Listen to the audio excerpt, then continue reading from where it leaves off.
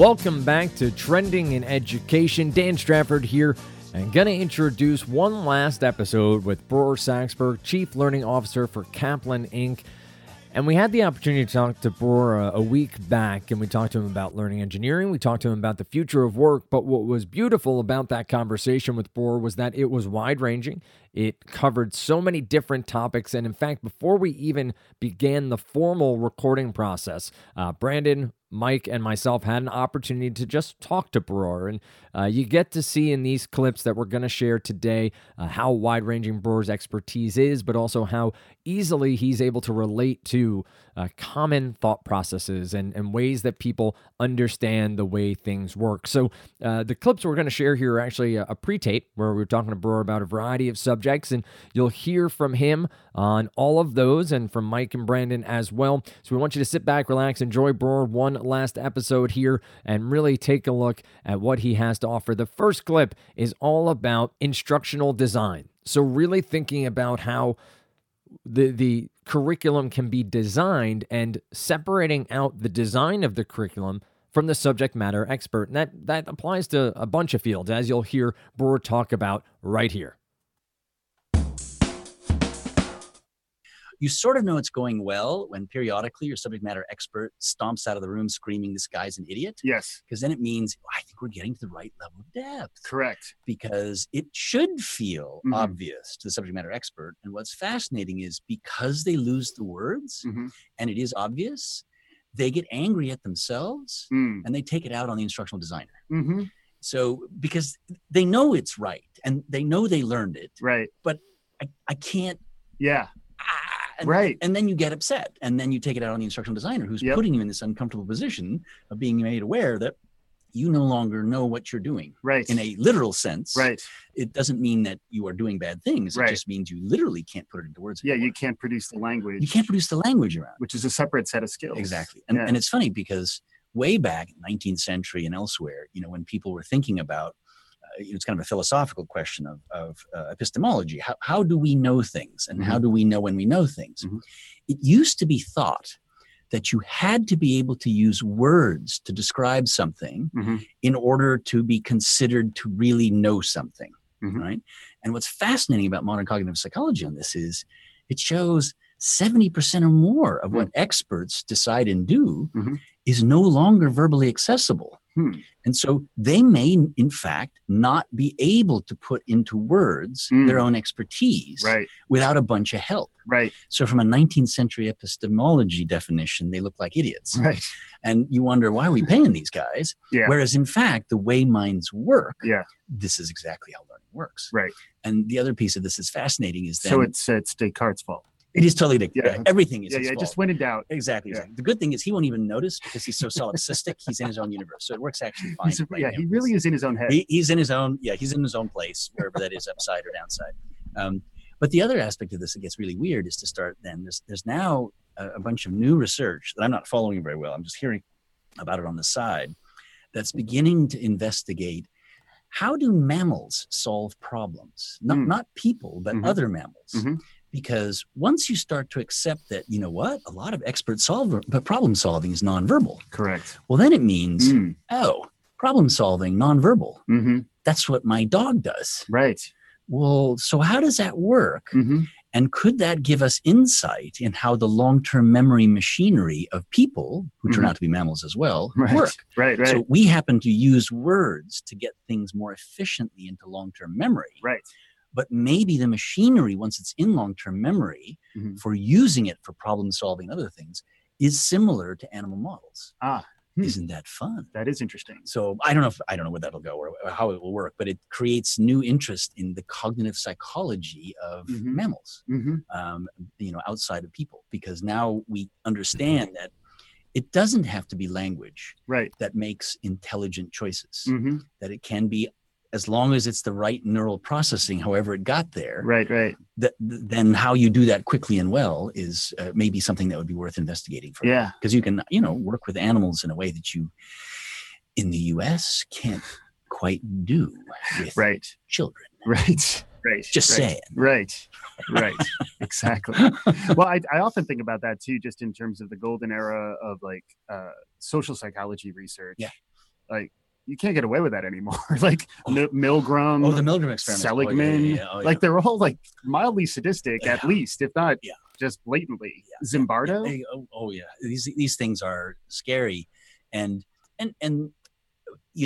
people learned something from them that was surprising, but the ethics of it are just, it's not right. And there's a lot of these things that go on in other places too, partly because they have to. You think about some of the extreme settings that folks in the military have to deal with and so forth. Absolutely. And so, they have reasons to try to understand what's going on. Yes. Some of the things about how do you resist, can we say, highly persuasive techniques by others? Doing that in theory, not so great. At the same time, within university settings, trying to pursue non-extreme ends, well, we got to do it differently. And unfortunately, there is so many things to pursue. Although, in a related line, this whole issue of use of data and privacy, and then the crossover with use of data for improving learning. That's another example of a kind of an ethical conundrum. Yes. About how to handle that, and how is it different for children than for adults and so forth. Yes. And so, it's obviously nothing like the extreme sports of hitting people with shocks and lying to them about what people are doing. But it still ends up that, you do have to think through and sort out those ethical conundrums. Like informed consent. Yeah, and informed those kinds consent, of things. and how much data is okay to bring together. A great discussion there between Mike and Bror about data, about consent, about mastery of different subject matters and how we show that mastery. And something we've talked about here on the podcast a few different times about the quantified self and tracking your own data. But when is it okay for someone else to use your data and someone else to base hypotheses and work off of your data, college setting, educational setting, a real topic that will be a deep dive across this year here on Trending in Education is, data points and enriching education, how we can use more data points, more learning science, more data science to really bridge that gap and bring it all together.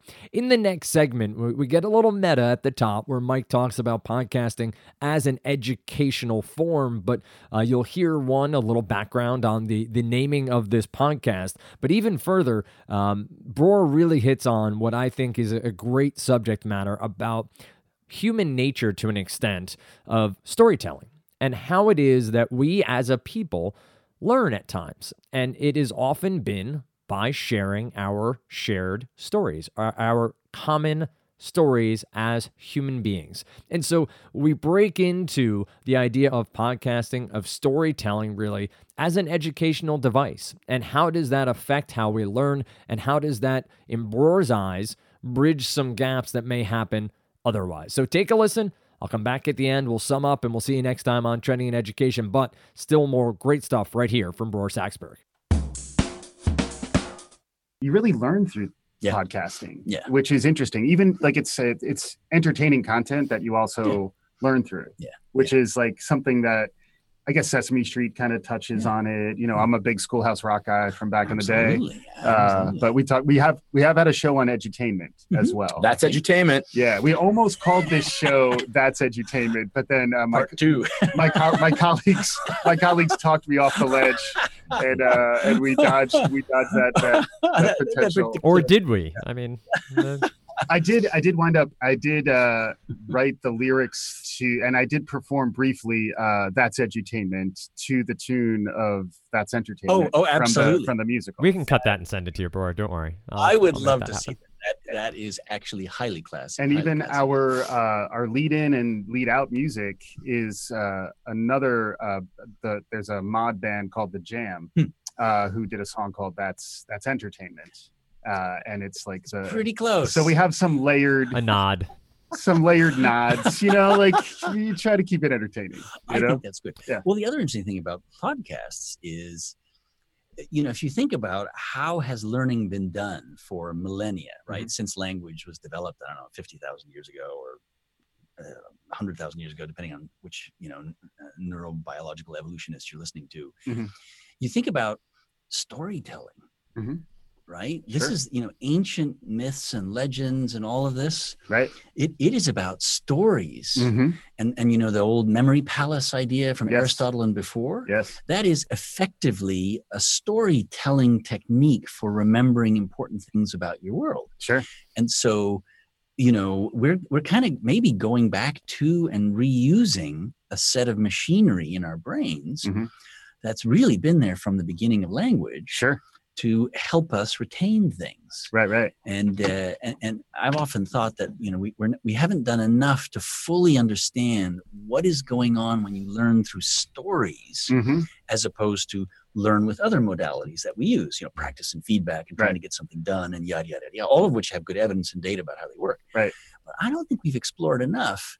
Now, wait a minute, what goes on when you tell people stories? So there's an interesting sort of set of technologies that somebody I know out on the West Coast is playing around with that involves augmenting storytelling by adding some very simple and generic music and lights, not slideshows and not detailed, sound effects, but quite generic kinds of things. And the goal is to kind of amp up the retention of a story by making it a little bit multimedia without the expense of fully producing it. So right. There's a bunch of things here around stories and storytelling that I think would be worth doing. Well, it reminds me a little bit of the fireside chat concept as well. Absolutely. When like FDR, it's sort of that notion of getting back to like the primordial savannah. There's like there's a campfire telling ghost stories. Exactly. we're like wired to do that, and we're wired to kind of learn that way. Exactly. This is not the first appearance of the primordial savannah in this podcast. You're gonna start. We'll try to land a few with you. That's good. I almost when you were talking about the memory palace, I was trying to figure out the right joke to say, and I was saying I was having this problem remembering my keys. And then I put them somewhere in my memory palace. Oh yeah, and I still can't find them. Beautiful. Yes, I like that. I lost them in my memory palace. I just think I need to update my LinkedIn to talk about storytelling and memory palaces when I talk about podcasting. I think that's gold. Right. Oh, I think so too. No, absolutely. Well, I've actually had this idea within Kaplan for the group that I run across Kaplan. We try to think a little bit about what would be some really wild, future-oriented research pieces around learning that we could contribute to everybody and kind of work with some different folks about this. And Brandon, that could be with your team or whatever.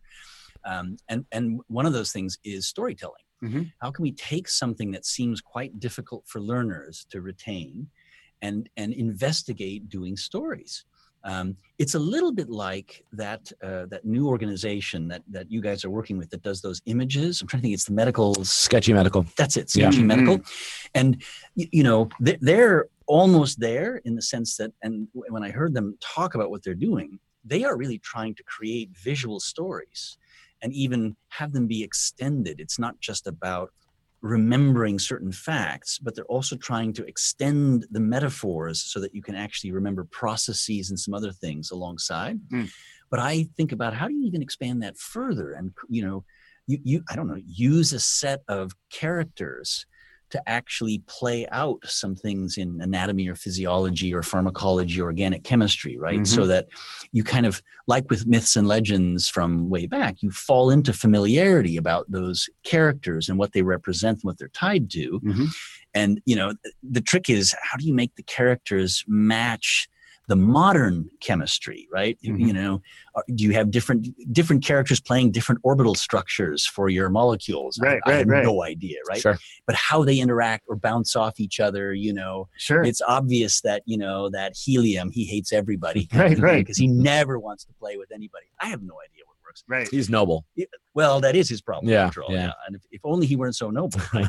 But he can't even play with the other nobles. Right. That's the funny thing. You'd think they can't even reproduce themselves at that rate. Well, no, this is going to get a little off color. So we skirt is what we do. We skirt the blue is the goal, because this is it's the blue skirt. The blue skirt. I was just thinking that's a nice way of putting it. Yeah, exactly. We keep the skirt on the blue. We show a little ankle. We show a little ankle. But that's about it. That's all good. It's interesting when we do market research with students, the thing they want most is practice. The next thing they want most, second most, is mnemonics. Which is interesting because I think storytelling and mnemonics are probably pretty related in terms of, how you construct, whether it's Memory Palace or, we're all in the same, it's all in the same ballpark, I think. Association and recall, a lot of those things I think are probably related, and students are telling us, in one with the what we've defined as mnemonics, that that's what they want. I think they want hooks, like they want things that they can hang memory onto that is going to help them with recall on test day. Right. So I think that's an interesting thing for us to explore. Well, and the other thing is, and this is related to some research on, this will sound odd, but go with me. This is related to research on small children learning math, learning numbers and things like that, that they go through a stage where they're counting on their fingers. And for a long time, teachers actually tried to stop that. They thought that's bad because it's preventing the development of a conceptual understanding of numbers and on and on and on. Well, it turns out cognitive psychologists digging into this with more care discovered that it's actually an important phase, and that you actually want to accelerate kids to using their fingers to do some of the simple math things, because there's like several techniques for using your fingers to do the math. And as you move up the scale of those techniques of using your fingers, you are actually cementing a better conceptual understanding of the math. So one way to think about those visuals and the stories is not that they're necessarily going to be lifelong, and maybe not even for test stage, depends, but rather they're a great scaffold for getting things to be easily and repeatedly available. And then with lots of reuse, the need for the scaffold actually goes away because the stuff is already embedded in long-term memory. Right. So I imagine it's developmentally appropriate too. Like they're just learning the physical skills. So you're sort of probably forming those neural pathways at that point in time. You know whose fault it is that kids are not allowed to number count, like on their fingers? No. Descartes. Again. Nice callback. What's funny is I had to fight my daughter's in first grade, and they do count to in addition and subtraction right now, and I had to fight my own urge to say don't count on your finger. Like, you should know this. You should be learning this by rote, not by solving it. And so it took 2 weeks of me having growth mindset for her learning, like for how she's learning, to be able to say, oh, right, your teacher knows better. you know better, and do what you have to. That's a perfect example of why learning engineering is actually an essential part of what should be involved in creating learning environments, teaching environments, et cetera, which is our instincts about learning are often wrong. Now, they're sometimes right, so that's part of what makes it confusing, right? Sometimes you get it right, but often we get it wrong because of mythologies or culture or sociology or whatever it is that we grew up with, or even worse, how we did it, right? And those of us around the table, we're some of the last remaining souls who survived a horrendous educational environment, right? And so how we did it does not apply remotely to other kids, average kids, normal kids, regular high volumes of children. We are the weirdos who manage to sort our way through it, and it's so tempting to. I was just with some charter school folks who are trying to work on a revised model for their charter school, and some of the key people kept going back to, well, I remember when I was. And I actually eventually had to kind of intervene in a hopefully friendly way to say, you're totally weird. and in the nicest way possible. Way possible. Stop talking about yourself. Yeah. And it is, it's a challenge because all of us want to reach to our own experience as a touchstone for this. And in a way, the funny thing is, at least in the West, we've gotten pretty good about this in health. We don't assume that we already, I've had a body for a lot of years, right? So I must know about how bodies work, right? I got one. I mean, it's not like, how hard can this be, right? But I wouldn't dream of trying to fully figure out, what's wrong with me. If I got something that's really pretty surprising that's happening, I immediately say, I need some expert help here. And on learning, we're not doing that quite yet.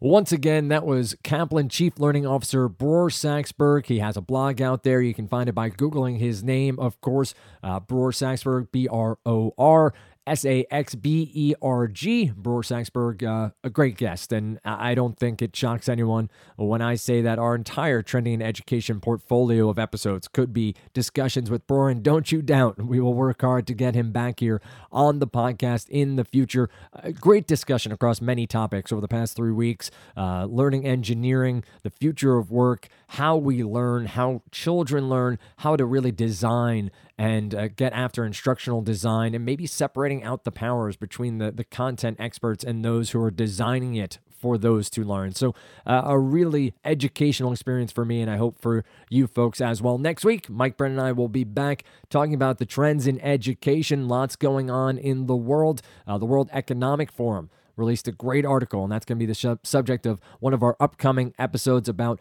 what are the 21st century skills that students need. And as our March Madness bracket showed, and as we have discussed throughout our existence here on Trending in Education, those are changing each and every day. So hope you guys enjoyed this talk and these 3 talks with Bror Saxberg. I sure did, and look forward to talking to him again in the future. With that said, hope you guys have a great week, and we'll talk to you next week right here on Trending in Education.